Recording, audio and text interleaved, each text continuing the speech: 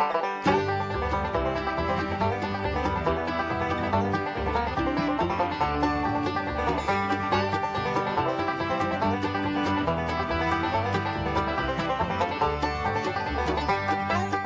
and welcome to Car Talk from National Public Radio. With us, Click and Clack, the Tappert Brothers, and we're broadcasting this week from the Department of Sincere Gratitude here at Car Talk Plaza. Yeah, and the grateful one in this case is a listener named George McDermott. He wrote to us the following. Dear Click and Clack, 6 years ago, I answered a question on your website which asked, if I were a car, what make and model would I be? To make a long story short, a wonderful girl from Shreveport, Louisiana, emailed me through your site. We fell in love and have now decided to get married. Nice, huh? That's great. Congratulations to both of you. Yeah, George. well, hang on. Uh-huh. We haven't gotten to the gratitude yet. Oh, okay. Inasmuch as you two are responsible for our future together, we feel it is only fair that we invite you to our wedding, which will be held in Palm Beach next month. Oh, that's very nice of them, but I'm kind of tied up. I have plumbers coming, I think, that morning. Well, wait, there's more. Uh-huh. We would be most delighted if you two would honor us with your presence. Mm. Please RSVP on the back of a 32-inch Sony Bravia LCD TV with 7,000 to 1 dynamic contrast ratio, Bravia engine, full digital video processing, and built-in NTSC and ATSC/QAM tuners. Sincerely, sort of, George McDermott, Jupiter, Florida. That's gratitude, huh? Wow! I thought that was brilliant. I wonder if he's really getting married. He just made the whole thing up. Who knows? If you have a question about your car or your wedding invitations, give us a call at 888-CAR-TALK. That's 888-227. I have to say, we deserved it. We deserved it. We indeed did. What's the number? 888-227-8255. Hello, you're on Car Talk. Hey, guys, this is Dan from Fort Collins. How are you? Great. What's going on? Good. Hey, I was listening to your letter. If you guys end up going to that wedding, you should be in charge of the getaway car, don't you think? Who do you think is going to want to get away? Good point. So, hey, I've got this Nissan Altima. It's an 03, so it's pretty new. And I've been having some heater problems. Yeah. So what happens is on a cold day, I'll be driving along, and as long as I have the RPMs up to 2,500 or 3,000, I'm getting some nice warm air. Well, as soon as I get to a stop sign or stop the car at all, I get the nice cold air coming out from the outside somehow. So as long as the thing is honking along at good speed, you're getting heat. Yeah, or if I stop at a stop sign and I want heat, I can floor it. Right. For a little bit. Yeah. And does the heat, I mean, without being precise, does the heat seem to go to stone cold when you stopped at a light? Yeah. How many miles are on this car? 75,000. 75,000. Practically brand new. It is. However, have you ever done anything like flush the cooling system? I haven't flushed the cooling system yet. Oh, you might want to try. Have you taken it to anyone to have them look at this? No, I'm being kind of stubborn He's about waiting for the winter to end. He's waiting for then he'll have it checked out. Waiting for the free advice. Well, if you're getting proper heat at high RPM, then it's probably not the thermostat. No. Although it certainly could be, and that's easy enough to check. It probably has to do with the circulation. Right. Exactly. And my guess is that maybe you have a restricted heater core. Perhaps you have some air in the system. Like a bubble. Like a bubble. Okay. Exactly. If you have a bubble, what do? You put the car inside and burp it? Yeah, well, that's what we do at the shop. But you most likely have either a restriction someplace, either in the heater control valve, which may not be opening up all the way. And if that were the case, that would simulate having a plugged-up heater core. Yeah. In other words, if the heater control valve is just like a faucet, if you open it up just a little bit and you don't have a lot of push, then what's going to happen is you're not going to get enough flow through the heater to give you heat unless you really have the engine running very fast, because that makes the water pump turn faster. How long has it been doing this, whatever it's doing? It started about 2 years ago, and it wasn't as bad as it is now before. It's getting So worse. It seems to have gotten worse over the last couple of winters. So have you been stocking up on Bronco Nagurski long underwear or what? I've been trying to find a little space heater I can put in there, but they don't make them for cars. Well, I think the remedy, the first thing you ought to do is take it someplace, let them check the thermostat, make sure that that's functioning correctly, and then if that's okay, they should start looking at possibly a plugged heater core. The easiest thing to do is to take the hoses off the heater core and blow it out and see if there's enough crud in there to inhibit the flow. Okay, well, we'll get it checked out. Now, is that something that the shop's probably going to have to do? I can't. I'm a kind of do-it-yourselfer, so well, that's a pretty big project. If you wanted, if you wanted to, well, you don't have compressed air, do you? I do. I was going to say this would be a great opportunity to go out and buy yourself, go to Sears and buy yourself a $300 compressor. But if you already have one, then what you could do is take the two hoses off the heater core, where they go in at the firewall, and you can blow into the heater, in both directions with compressed air and see how much rust comes out. Okay. If you start getting a lot of rust out, I would bet you that what's wrong is that the heater core has inside it an insulating layer of rust. So that's when I would try that, and I would try changing the thermostat. That's pretty easy on that car as well. Okay. So do that, blow out the heater core, and call us in the morning. Great. See you, Dan. Hey, thanks, guys. All Have right. a great day. Bye-bye. Good luck, man. All right, bye-bye. 888-CAR-TALK. That's 888-227-8255. Hello, you're on Car Talk. Hey, guys. Hi, who's this? This is Richard. Where you from, Richard? We're from Opelika, Alabama. Alabama. What's the town Say it again? Opelika. Opel- Opelika. Why are you yelling, by the way? I don't know, just so you can hear me. Oh, he's far away. And we yell. So what's up? Well, I got a 1992 Lexus 400.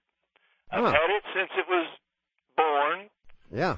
and my only problem I've had with it here recently is power steering. And I had apparently a leak, and I took it to a dealer, and he couldn't find the leak, so we kept putting power steering fluid in it, which I thought was a reasonable solution since it only cost $2.95 for power steering fluid. Mm-hmm. I continued to do this For until- 22 years. Yeah, right. It's cost me $10,000 in power steering fluid. Anyway, I've been doing this for about 4 months. And you never see anything on the ground? No. But I did see all kind of fluid up under the chassis. They showed that. Right. Oh, they did see that. Yeah. So anyway, the bottom line to this long story is that now I continue to put fluid in it, but it doesn't work anymore. Oh. So you probably need to from all the times that you've run out, and I suspect you've run out a few times. I assume, or either it's gotten real bubbly on the inside of the cylinder. You probably croaked the pump. Ooh. Yeah. Broke the pump? You burned out the pump because the lubricant for the pump, get this, is the power steering fluid. And when you run out of power steering fluid, you got no more lubricant left, and you wreck things. Ooh. Yeah, so at the very least, I'm guessing you need a pump at this point. Which is good, because that's what's leaking. Well, it's got over 350,000 miles on it. Oh, that explains your reluctance to fix anything. Well, I mean, but I love it. I mean, it's nothing else has gone wrong with this vehicle. Yeah. Yeah, no, it's a right. wonderful car, isn't it? I believe it is.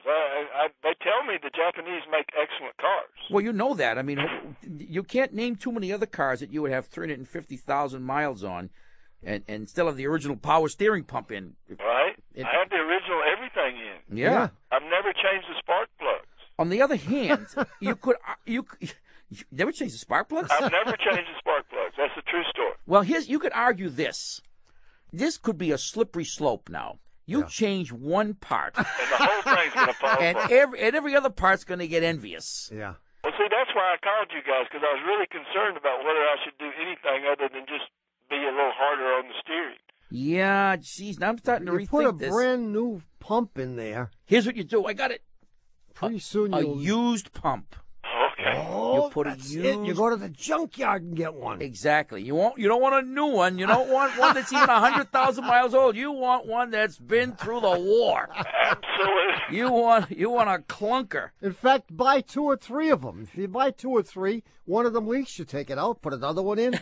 Just keep going until it stops leaking. But at this juncture, I would be very, very afraid to introduce any brand new parts because you could start an avalanche of envy. I believe you're absolutely right. That was my concern. I couldn't come up with any reason why I should fix it when nothing else is broken. And I would do it at night when the other parts are sleeping. Richard, you're a nut, but keep driving, man. And don't change the plugs. Why bother now? I'm never going to change the plugs. You guys do great work. Richard, we wish you the very best of luck. Thanks for your call. See you, right. See you later. 888 Car Talk. 350,000 miles. Well, that's a testimony to what a fine car that was the day it rolled off the assembly line. Yeah. And Richard hasn't done a damn thing to it since then. But why can't Ford? Well, they can. We see plenty of I old... challenge anyone who has a Ford, a Chevy, or a Chrysler with 350,000 miles on it to write to me. Would you take 250? I want 350. You ain't getting it. How about 275? 888. Don't ask for people to send in testimonials. You will regret it. They'll all lie to me anyway. No, I know. No, you have to get documentation. 888 Car Talk. That's 888-227-8255. Hello, you're on Car Talk. Hi, I'm Jane Hansen. Hi, Jane. Hi, Jane. I live in Asshole, Idaho. Where? You I know. I get that all the time, kiddos. It's spelled A-T-H-O-L, and you have to enunciate very carefully. You or people think you're being certainly rude. do. And you gotta hope you don't have a lisp. No, I know, I swear. Because if you have a lisp, you can't live there. And strangely enough, it's named for a town in Scotland. Actually, we have one of those in Massachusetts. We have an asshole in Massachusetts, too. He's sitting next to me. That's funny. He's sitting next to me, too. Anyway, kiddos, I got a problem with my car. Uh-huh. I have a 2003 Taurus, and it's got only 69,000 miles on it. And it has an automatic transmission. And I've just recently been having trouble with my passing gear. I guess you call it the overdrive. No, Well, we don't. Passing gear is third gear. Overdrive is fourth gear in this car. Okay, fourth gear. But when I punch it to pass these monster Dodge pick-em-up trucks, which everybody drives, Yeah. she sputters. Well, I don't know if it's sputtering. I thought maybe I had bad gasoline in the tank or something. So let me get this right. You're driving along, and you want to pass some big truck or something, so you really stomp on the gas pedal. And it will downshift when you do that. It will go from high gear, which is overdrive, to third gear. Down to third gear. Yeah, if you stomp on that and pedal, you will take absolutely off. It will downshift, and the thing should accelerate, and so should the engine RPMs go way up. Yeah, it should take off like a rocket. Well, you're driving an 03 Taurus. There's no rocketry going on here. So what really happens? You stomp on the pedal and... And she sputters, coughs, and doesn't want to do it. Now, when I'm just going along normally and I just apply the accelerator, not like a lead foot, it goes up through the gears just fine. It just misbehaves when I want to pretend I'm a stock car racer. Right, and it's misbehaving because that's when you're putting the greatest demand on the fuel system and the ignition system. And if you can't supply enough fuel when you've stomped on the pedal under high load like that, the thing will miss and stutter. But more likely it's missing and stuttering because you have insufficient spark. You could have a bad coil. You could have a bad spark plug. Okay. You need to take it someplace. I don't know if you want to take it to your Ford dealer or if you're still on speaking terms with your regular mechanic that you had before you bought this car. Well, I've been while it was under warranty, I was using the Ford dealership, and up until the warranty expired, they were really very nice, and then now all of a sudden they've become sort of distant, and we want to charge these mechanics, are they from Athol also? No. Well, they may have to move maybe over they there. should be, but you know what I mean. Now, take it someplace, whether it's the dealer or an independent shop, and tell them that you've spoken to someone who thinks you have a high-speed miss.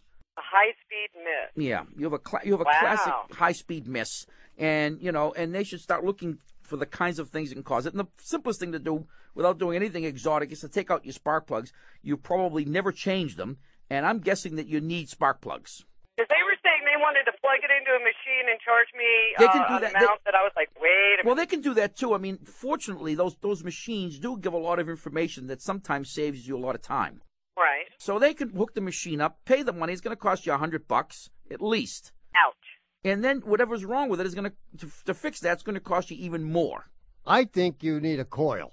Oh, why does this always happen in the dead of winter? Well, because it's more fun then. Anyway. Yes, it is more fun. Good luck, Jane. Thank you guys so much. You take care. Be safe. Be warm. We will. You too. Good luck. Okay. Bye-bye. Bye.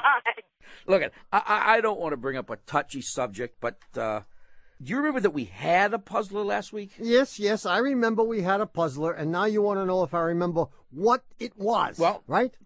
Well, that was my next question, yeah. Well, I don't remember what it was, and I don't think I should have to. I mean, where is the equitable division of labor here? I remembered there was a puzzler. You remember what it was. We're even. Well, all right. And while we're divvying up the duties, how about I answer the phone and you answer the questions? You're pushing it now. Hey, look, last week's puzzler was a travel saga about getting a flat tire on a deserted road in Mexico. Oh, I remember it. Well, we'll be back with the answer and, of course, all the gory details in just a minute. Now, tell people to stay tuned, will you? Me? You told them to stay tuned. Okay. Down at the corner of 7th and Main, cruising down the road in a blue flare lane. She's not too fast and she's not too slow. Half an hour drive takes an hour or so. The only damn thing that I can afford, a straight 662 two-door Ford. Blonde or primer in the cheap blue paint. Keep the window down or you just might faint. She's got no exhaust and she makes a lot of smoke. Gotta keep your hand on the manual choke. The only damn thing that I can afford, a straight...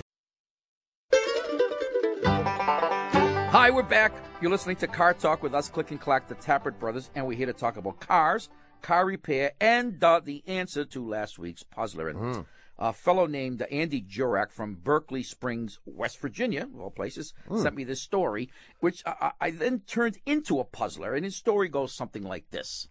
I don't remember exactly why, but some years ago I was driving my old truck in Baja, California, which is the lower part of California that extends into Mexico. You know? We've been there. I was on one of the loneliest and most godforsaken roads imaginable when, wouldn't you know it, a tire blew out. And when I looked under the truck for my spare, the darn thing was missing. Just when things looked their worst, I looked down that deserted road, and I saw a tire shop. I think they call them a llanteria. Wow. Which was manned by what looked like two 14-year-old boys. Anyway, their shop consisted of some pretty sorry-looking tools, sockets and wrenches and a few salvaged lug wrenches that had been flattened into tire irons.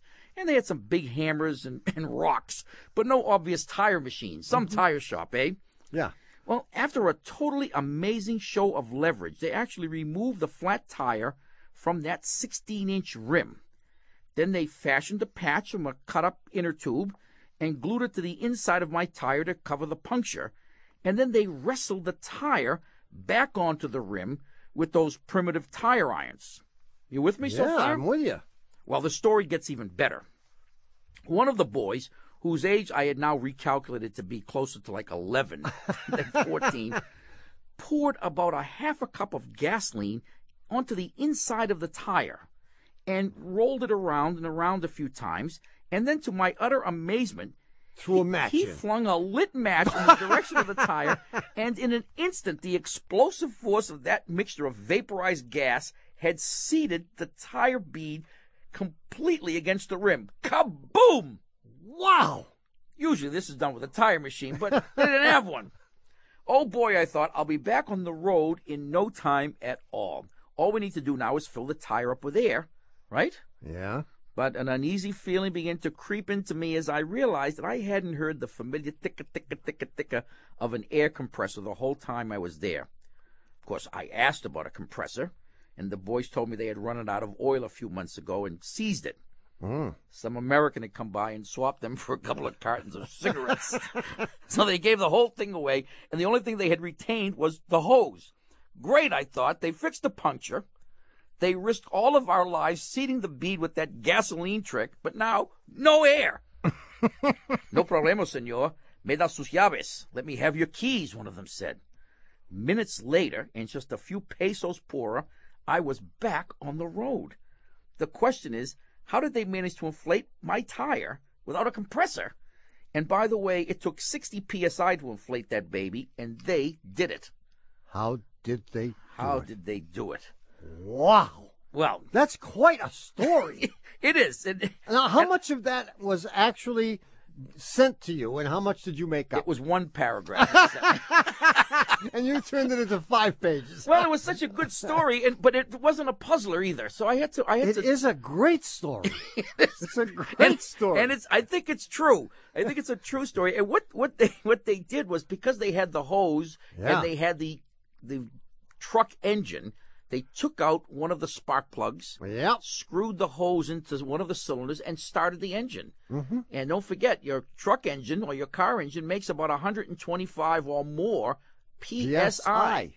And they inflated it with a mixture of air and gasoline, unfortunately. But at least they got the tire on the road. That's excellent. And off he went till he had another blowout. Let me just point out to you that even though I couldn't remember the puzzler, you remembered the answer. I knew the answer as soon as you finished. I remember you said last week. I know the answer. I know the answer. Anyway, do we have a winner? The winner this week is Don Buffalo from Simi Valley, California, and for having his answer selected at random from among all the correct answers that we got, Don is going to get a $26 gift certificate to the Shameless Commerce Division at CarTalk.com, with which he can get our solid brass, more or less, old-fashioned tire gauge with a real classic old-style round pressure dial and a sturdy separate hose. Perfect for letting you know when you need to find a llanteria. Yeah, exactly. Good. Anyway, we'll have a brand new, much shorter puzzler coming up in the third half of the show. But if you have a question for us right now, give us a call. The number is 888-CAR-TALK. That's 888-227-8250. Hi, guys. This is Kelly from San Antonio. Hi, Kelly. How are you? Kelly. I'm doing excellent, thanks. Is the Alamo still there? You know what it is, and people still ask why they built the Alamo around downtown. Yeah, well, many years ago. I hate to... Now get this. You've started my brother on a slippery slope. He's going to get himself into a lot of trouble, and I just want to go on record as saying I don't agree with a single thing he's going to tell you. Oh, well, no. many, many years ago. Even though he talked me into it once. When Davy Crockett, I think, was still alive, I actually lived in San Antonio. and I went and visited the Alamo because I was surprised to find out it was right downtown. And I thought, I said, geez, that's kind of unusual that it's right downtown. Oh, no. And I remember reading a plaque that said that the Alamo had been moved to make it more accessible to tourists because it was located like 20 miles, and brick by brick, they moved it. Of course, everyone I've spoken to since has denied this. And I did mention it on the air, and I guess I'm mentioning it on the air again. And I believed him for a brief time. I was positive they had moved the Alamo, and I even, if I'm not mistaken, confronted the city council. And we actually came down there to San Antonio one time for something. We did a live show in Lila Cockrell Auditorium. Oh, that's right, we did. And one night, we sneaked over to the Alamo. My brother ties a rope around the front door, and we start trying to pull it back where it used to be, he said to me. Those Texas Rangers didn't take too kindly. There it was, midnight, dark as can be, and there we are with a rope tied to the Alamo, and we got caught. Anyway. So I'm not believing anything my brother says again. Anyway, do we answer your question, Kelly? What was the question? Well, I have an ongoing dispute with my fiance. I'm hoping I can get some counseling advice with. Ah. Well, I have a 99 Plymouth Breeze. My question is about the gas mileage that my car is getting. My fiance purchased one of those seat cover back massagers for the car because we go on long trips from San Antonio up to Iowa, where my parents are from. And he plugs it into the cigarette lighter and uses it for like 4 or 5 hours at a time, and it apparently warms his back and everything that he could ever dream of. And the car gas mileage, I swear, gets worse and worse every hour that he uses it. Well, he's feeling so good, he's driving faster and faster. So you think that this device is sucking so much power through that skinny little wire from the cigarette lighter that it's actually affecting the mileage of your 3,000-pound car. Well, I'm hoping you can tell me I'm right. I think you're right on, Kelly.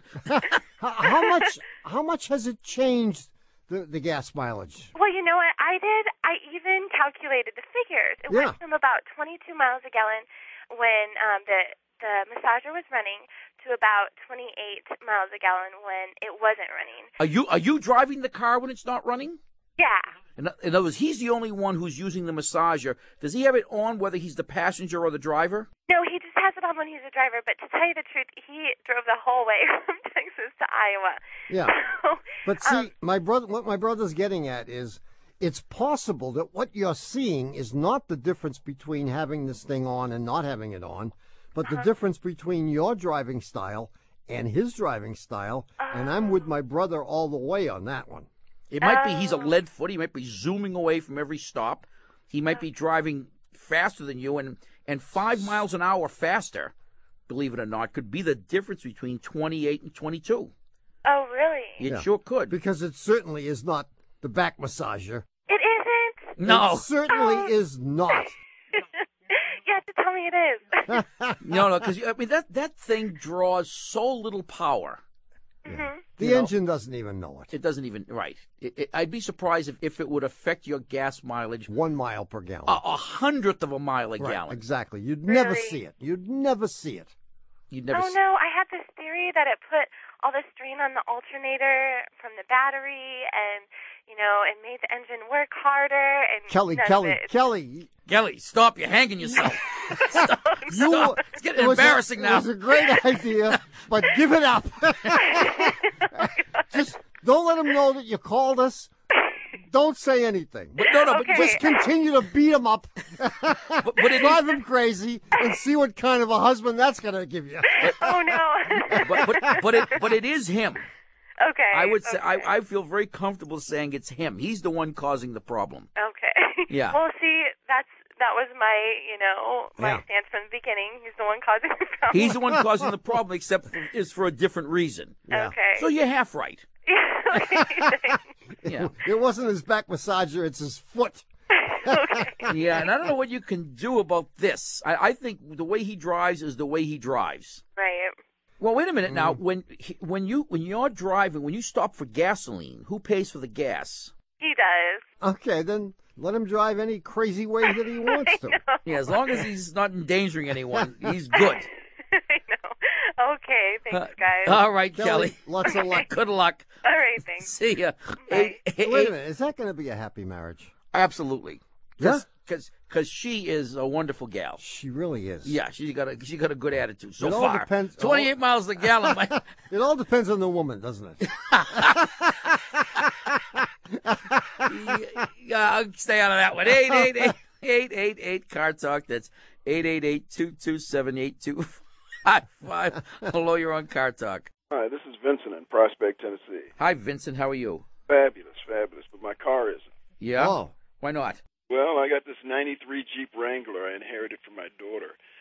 And Wait a minute. Doesn't the inheritance usually go in the other direction? I know. It's like I'm sick of driving this thing and you can have it back? Yeah. Yep, that's what it is. Perfect. Go ahead, Vincent. Well, when I started this thing up about 2 weeks ago, I got this real loud exhaust noise coming out of the back of the engine. And then when I started to drive it the first 2 to 5 miles, I had to keep the RPMs below 2,000 or it would start to shake. And then after I go 5 miles, it starts to really shake, lose power, and quit. But if I sit there for about 10 to 15 minutes, I can do it all over again. So I'm trying to figure out what's wrong with this thing. How long since this thing has run before? It's been sitting for about a year, over a year. And you don't know what condition it was in when it stopped running? Oh, you know it wasn't good, otherwise you wouldn't have given it up. You thought I would have given it to Yeah, you. if it was running like a dream. You wouldn't have it. That's probably right. And I'm sure she said to you, oh, it's running fine. What did she get, by the way? She got a Nissan Altima. Perfect. Really? So let me get this right. You start the thing up, and it runs badly, you say, in that... Sort of shaking. It runs fine until you get up to 2,000 RPM. That's when it starts to shake. It runs fine, which means if you take your foot off the gas, it'll idle smoothly. Yes. But it won't accelerate. Not very fast. Okay, and then it stalls. It won't restart immediately. Is that true? Right. How long does it take before you can restart it? About 10 to 15 minutes. This is a classic case of an exhaust system restriction. Ooh. Now Tennessee is known as raccoon country. You got a raccoon that crawled up the tailpipe. And he's living in there or he's dying. No, there ain't nothing living in there anymore. But I would be willing to bet that what's happening is you start the thing up, and until you build up enough, I mean, it isn't completely restricted, but it would explain everything. It would explain the inability to restart it until the pressure had a chance to equalize and diminish. Good. And the back pressure would eventually cause the engine to run rough and cut out. And then it won't restart until the pressure has had a chance to, come down to atmospheric pressure. What do you think? Great. How do I find the restriction? So you go out to Sears and you buy a Sawzall tomorrow. Yeah. And you cut this whole system in half. Right. Well, I would divide and conquer. You divide and conquer. So that way you can look up the front and you can look down the back. Well, the easiest way to do this, actually, is to disconnect the front exhaust pipe and let it hang. Okay. It will be loud as all outdoors. So don't do it early Sunday morning. No. Your neighbors will hate you, but when you drive it, you should be able to drive it as long as you want, and it should have power, and it shouldn't run rough, and it shouldn't misfire, and you'll know then that the blockage is somewhere. Okay. The most likely place probably is the catalytic converter. But the next most likely place is the muffler. So if you're lucky, it's the muffler. So then you can try to disconnect the muffler and see if it runs okay. And if that's the case, you buy yourself a muffler. But, right. You could, if you're going to do this yourself, that's the way to do it. If you took it to a shop, they would probably check the operating temperature of the converter to see if, in fact, it's plugged. But even they might take out the Sawzall. Good luck, Vincent. Thanks. All right. See you later, man. Okay. Bye-bye. Bye-bye. Hey, this has been hard today. I think it's time for us to take a little break. Yeah, and when we come back, it'll be time for the brand new Puzzler. I mean, you want to give us a little taste of what's to come here? Well, I'm not sure yet. I still have to run the options by my Puzzler vetting task force. What's that, like physicists from MIT? Historians from Harvard? No. They have to look at all the puzzlers? No. It's by my older grandson. Whichever one he doesn't put in his mouth, that's the one I used this week. Sure, why not? I call it the pediatric method. We'll be back with a brand new Puzzler and more of your calls in just a minute, so please stay tuned. Well, just the other day, it was a Friday, and I was riding around in my race car, and the wind was whistling through my helmet, and I was feeling all right. In fact, if somebody had said, "Hey, buddy, are you feeling all right?" I would say, "Yeah, I'm feeling all right, can't you tell? I'm driving a race car." But then suddenly, I noticed things were kind of strange, because the car was going a little bit slower, and the wheels, they were turning slower on the pavement. And I looked up and down, all around, right and left, side to side. And then it hit me where the problem resides. I looked at that gas gauge and what did I see? A surly swollen letter. That letter was E. Empty. And I remember this thing. Race cars go fast as anything. Race cars need gas from the gas shop.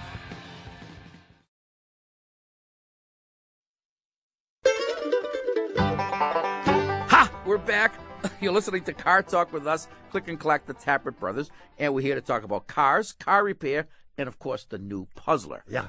And did I say anything about this Puzzler before? Oh, I said it was going to be shorter than... Yes, you did say that. Yeah, well, a little bit. Thank God for that. Okay. Yeah. Hey, you ready? Yeah. Last week before the show... That's it. Last week before the show, we were discussing, by we, I mean the staff, Bugsy's car collection. Now, for the 20-plus years that we've known him, he has regaled us with tales about his Corvette restoration, his 63 Lincoln Continental limo, and lots of other classic cars that we've never seen and that his wife didn't know he owned until today, maybe. He's been hiding them. But I've never seen any of these cars. I've heard the stories, right? Exactly. Well, anyway, we're sitting there, and Tommy says, he makes the following statement. Bugsy owns 50 cars, maybe even more. Dougie says, no way. I know for sure that he owns fewer than 50 cars. Louis Cronin says, I know he owns at least one car. So we've got three statements. Tommy's statement, number one, Bugsy owns 50 cars, maybe more. Number two statement, Berman saying Bugsy owns fewer than 50 cars. And statement number three, which is Louis', Bugsy owns at least one car. Now, here's the wrinkle. I'm going to tell you that only one of these statements is true. So you have to figure out which one is true, and then once you figure out which one is true, you have to answer this question. How many cars does Bugsy own? Wow, that's good. Yeah, to the nearest 500, maybe.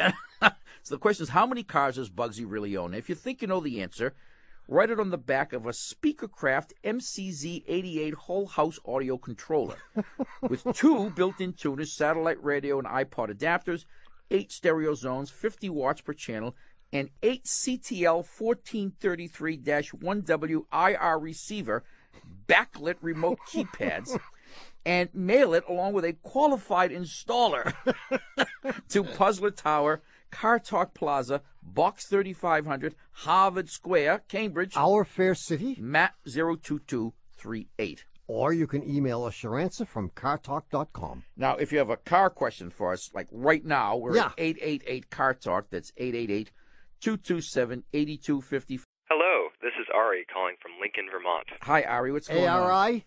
ARI, that's correct. Lincoln. I don't know. Lincoln, Vermont? Where's that? Lincoln, Vermont, it's on the edge of the Green Mountains, probably about 20 miles northeast of Middlebury and about 20 miles southeast of Burlington. Oh, okay. All right, we know where you are. We know where that is. Yeah. That's the warm part of the state. Yeah, yeah, we're in the Banana Belt. Yeah, Banana Belt. So what's cooking, Ari? Well, my wife and I just bought a house, and it's at the end of a really long, steep driveway. And we thought that we ought to buy a plow truck so we could get out of our house during the wintertime to get to our jobs. Okay. So I've got this plow truck. It's a early 80s Ford F-350. Excellent. And I would never dare take it on the street because it's pretty rusted out. But it's got a plow on it. But it's got a plow on it, and it runs, but it runs really rough. And when I say rough, my 18-month-old, who's just learning how to talk, believes that all trucks growl and bark. Here's my problem. The driveway's probably about a tenth of a mile. Mm-hmm. And my problem is, the other night when I was plowing the driveway, of course the headlights don't work on this thing. So I've got my Petzl headlamp on my head, and I'm hanging the head out the window. And candles. And it's probably about negative 20 degrees with a wind chill. Uh-huh. And I'm plowing the driveway, and my wife is shouting at me. And she's telling me that there are a series of mini explosions coming that she can see from underneath the truck as I'm plowing. Yeah. Oh, from underneath the truck. Yeah, underneath the truck. Because there's no exhaust system on it anymore. Probably, well, or not much. I could see a tailpipe, but I'm pretty much convinced there's nothing connected to it. Yeah, exactly. And what she's actually seeing is flashes of light under there? Yeah, precisely. Okay. Precisely. Perfect. Now, I'd like to live a little bit longer, at least long enough to see my child grow up and quit college on me. Yeah. So Quit college. my first question is, am I putting myself in harm's way by operating this truck? I've tried to do everything I know how to do in order to get it to run a little bit smoother, checked out spark plugs, put in carburetor cleaner, all that kind of stuff. Yeah. But before I do any kind of major overhaul, especially in the kind of weather that we're getting up here, I was wondering if I could just kind of use this for the rest of the winter. Well, I mean, I would go out and buy a couple of headlights. I mean, that would be a nice thing. It would be really good to be able to see where you're going. There might be a dog down there. Who knows? Yeah, that might be a good first step. I'm also wondering, it seems to be there's a power steering leak, and I'm wondering... Ari, it's a 1-hour show. And we're on the third half hour now. I think we ought to focus on the fire in the hole. Yeah, I want to focus on the fire in the hole, and I'm thinking that maybe the power steering fluid is leaking out and igniting something. Wrong. Well, that's why I'm not a mechanic. Well, I think if that were happening, that you wouldn't be calling us now. You would have called the fire department already. But I think what's happening is you have an engine, you have a crossfire distributor cap. Okay. And if you have a cross-fired cap or crossed wires even, you could be getting explosions because you're getting out the tailpipe or out the exhaust pipe, wherever it happens to be severed. You could be getting explosions because you're igniting gasoline in cylinders whose valves are open.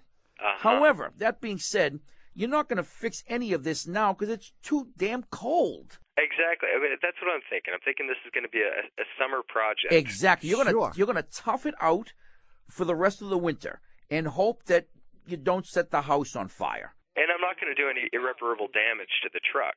You're not going to damage the truck. Damage the truck. The truck is tough.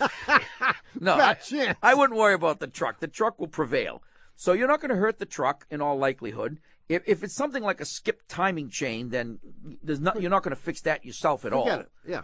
And it could be, but it could easily be a bad distributor cap, or bad spark plug wires, or fouled plug or something, and any of those can cause this problem. Although you said you changed the plugs. I checked out the plugs and they seemed fine, but I didn't change the caps of the wires go into the plugs. When you checked out the plugs, did the situation get worse afterwards? No, I didn't recognize that there was this problem before I changed the plugs. I just wanted this is in the fall. I wanted to make sure that the truck would at least get me through the winter. I'm guessing you put the plug wires on wrong. You think so? Yeah, I know so now. This truck was running perfectly well, and you had nothing to do, and you decided to check out the plugs. And then when you did that, you put the damn plug wires on the wrong plugs. No kidding. Yeah, so what you need to do is you need to go... Here's what you got to do. You got to go online and find out... No, not online. You got to go to the nearest mechanic and say, how much would it take to get you to come to my house in the daylight and just take a look at my spark plug wire? Better than that. Ask him if he can just draw you a picture of the location of the wires on the distributor cap and the firing order. Now, I don't know what it is for an F-350. If you had a GM car, it would tell you it's 184365572, and I could tell you where all the things were located, but I don't know what they are. F-350, nobody knows. Well, somebody does, but I don't. But you can find out the firing order, and every shop has a book.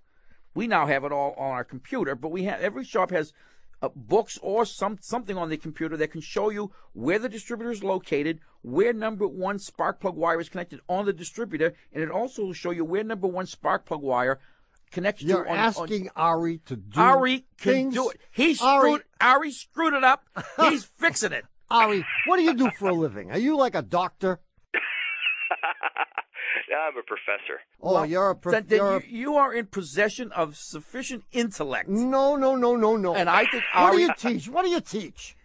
I teach psychology. Oh. So he's a doctor. My brother is crazy. Forget about any diagrams. You want to give someone $20 and let him drive over to your house, open the hood and say, boom, and he's done. Well, that's the easy way, Ari. But it's not the cowboy way. As our friend Too Slim would say.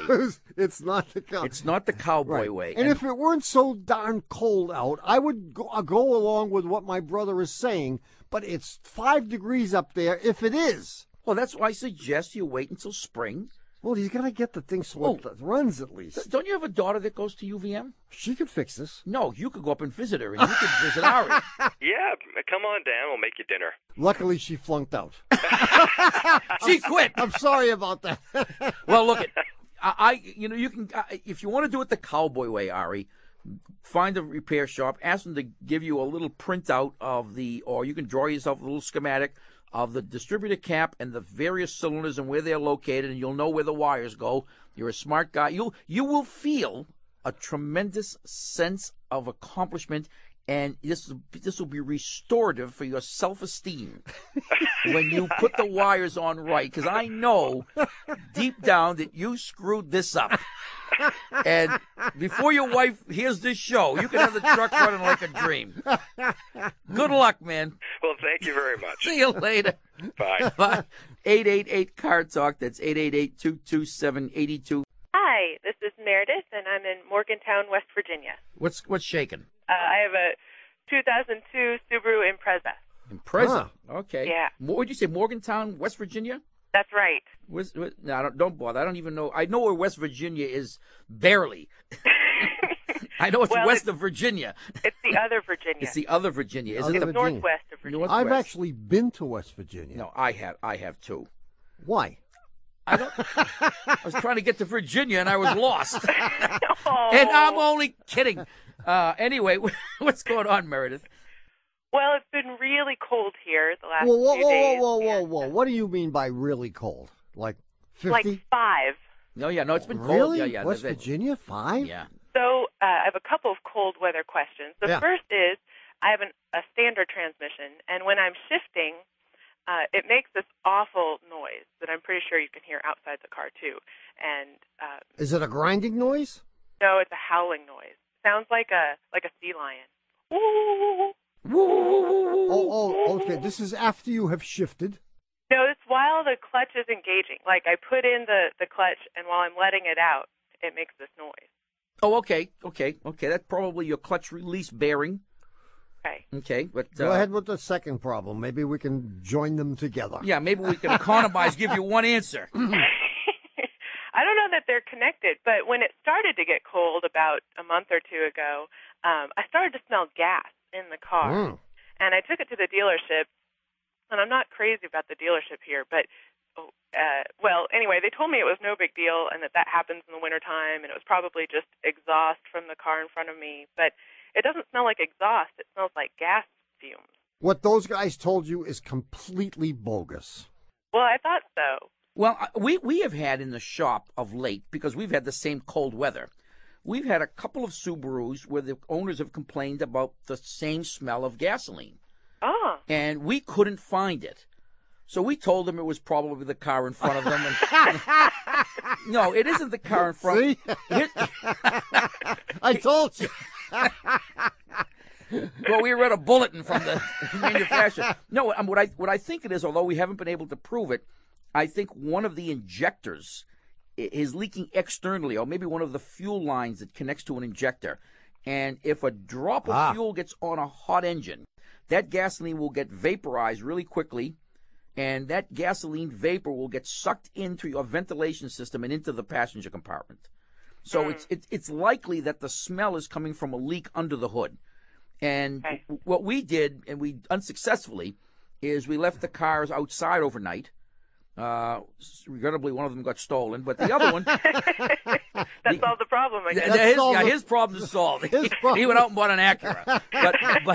But the other one, we brought it in immediately and started up, drove it right into the shop and started sniffing with our emissions tester to see if we could see a spike in the hydrocarbons reading.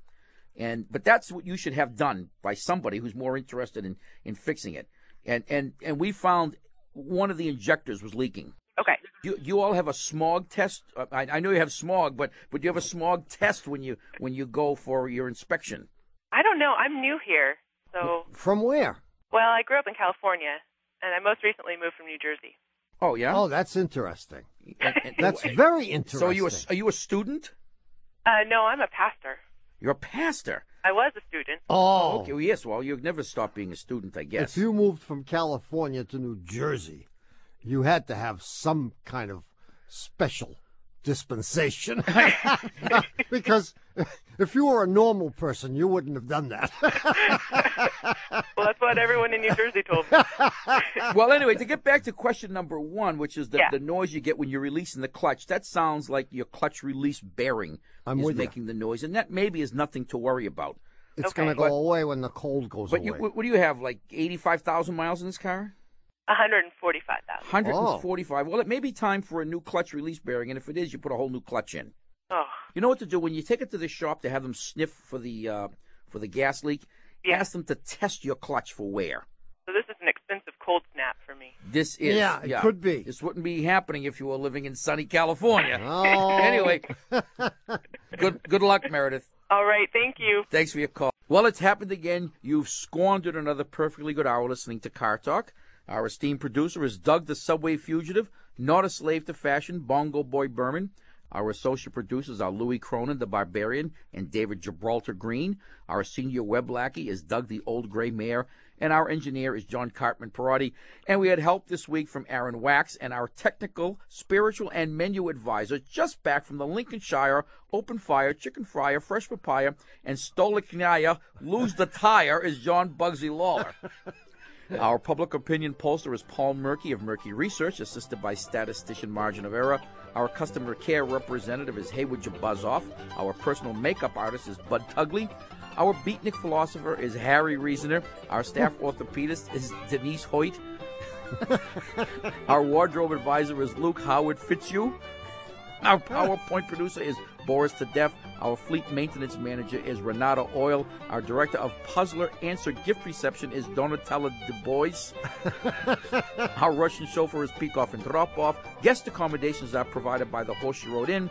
And the head of our Working Mother Support Group is Erasmus B. Dragon. Our chief counsel from the law firm of Dewey, Cheatham & Howe is Hugh Lewis Dewey, known to the down bundles with legs in Harvard Square as Huey Louie Dewey. Thanks so much for listening. We're Click and Clack, the Tappert Brothers. And remember this, if you do nothing else, don't drive like my brother. Yeah, don't drive like my brother. We'll be back next week. Bye-bye.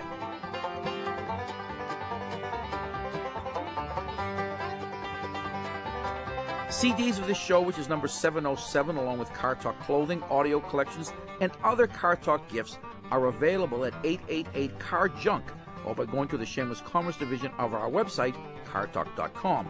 Also this week at cartalk.com, our new Call of the Week podcast. Yeah, every week our staff picks the one call they deem least awful, and they put it up as a free podcast, and you can sign up for weekly delivery right now over at cartalk.com. Not responsible for iPods that quit in protest after being loaded with us. Absolutely not.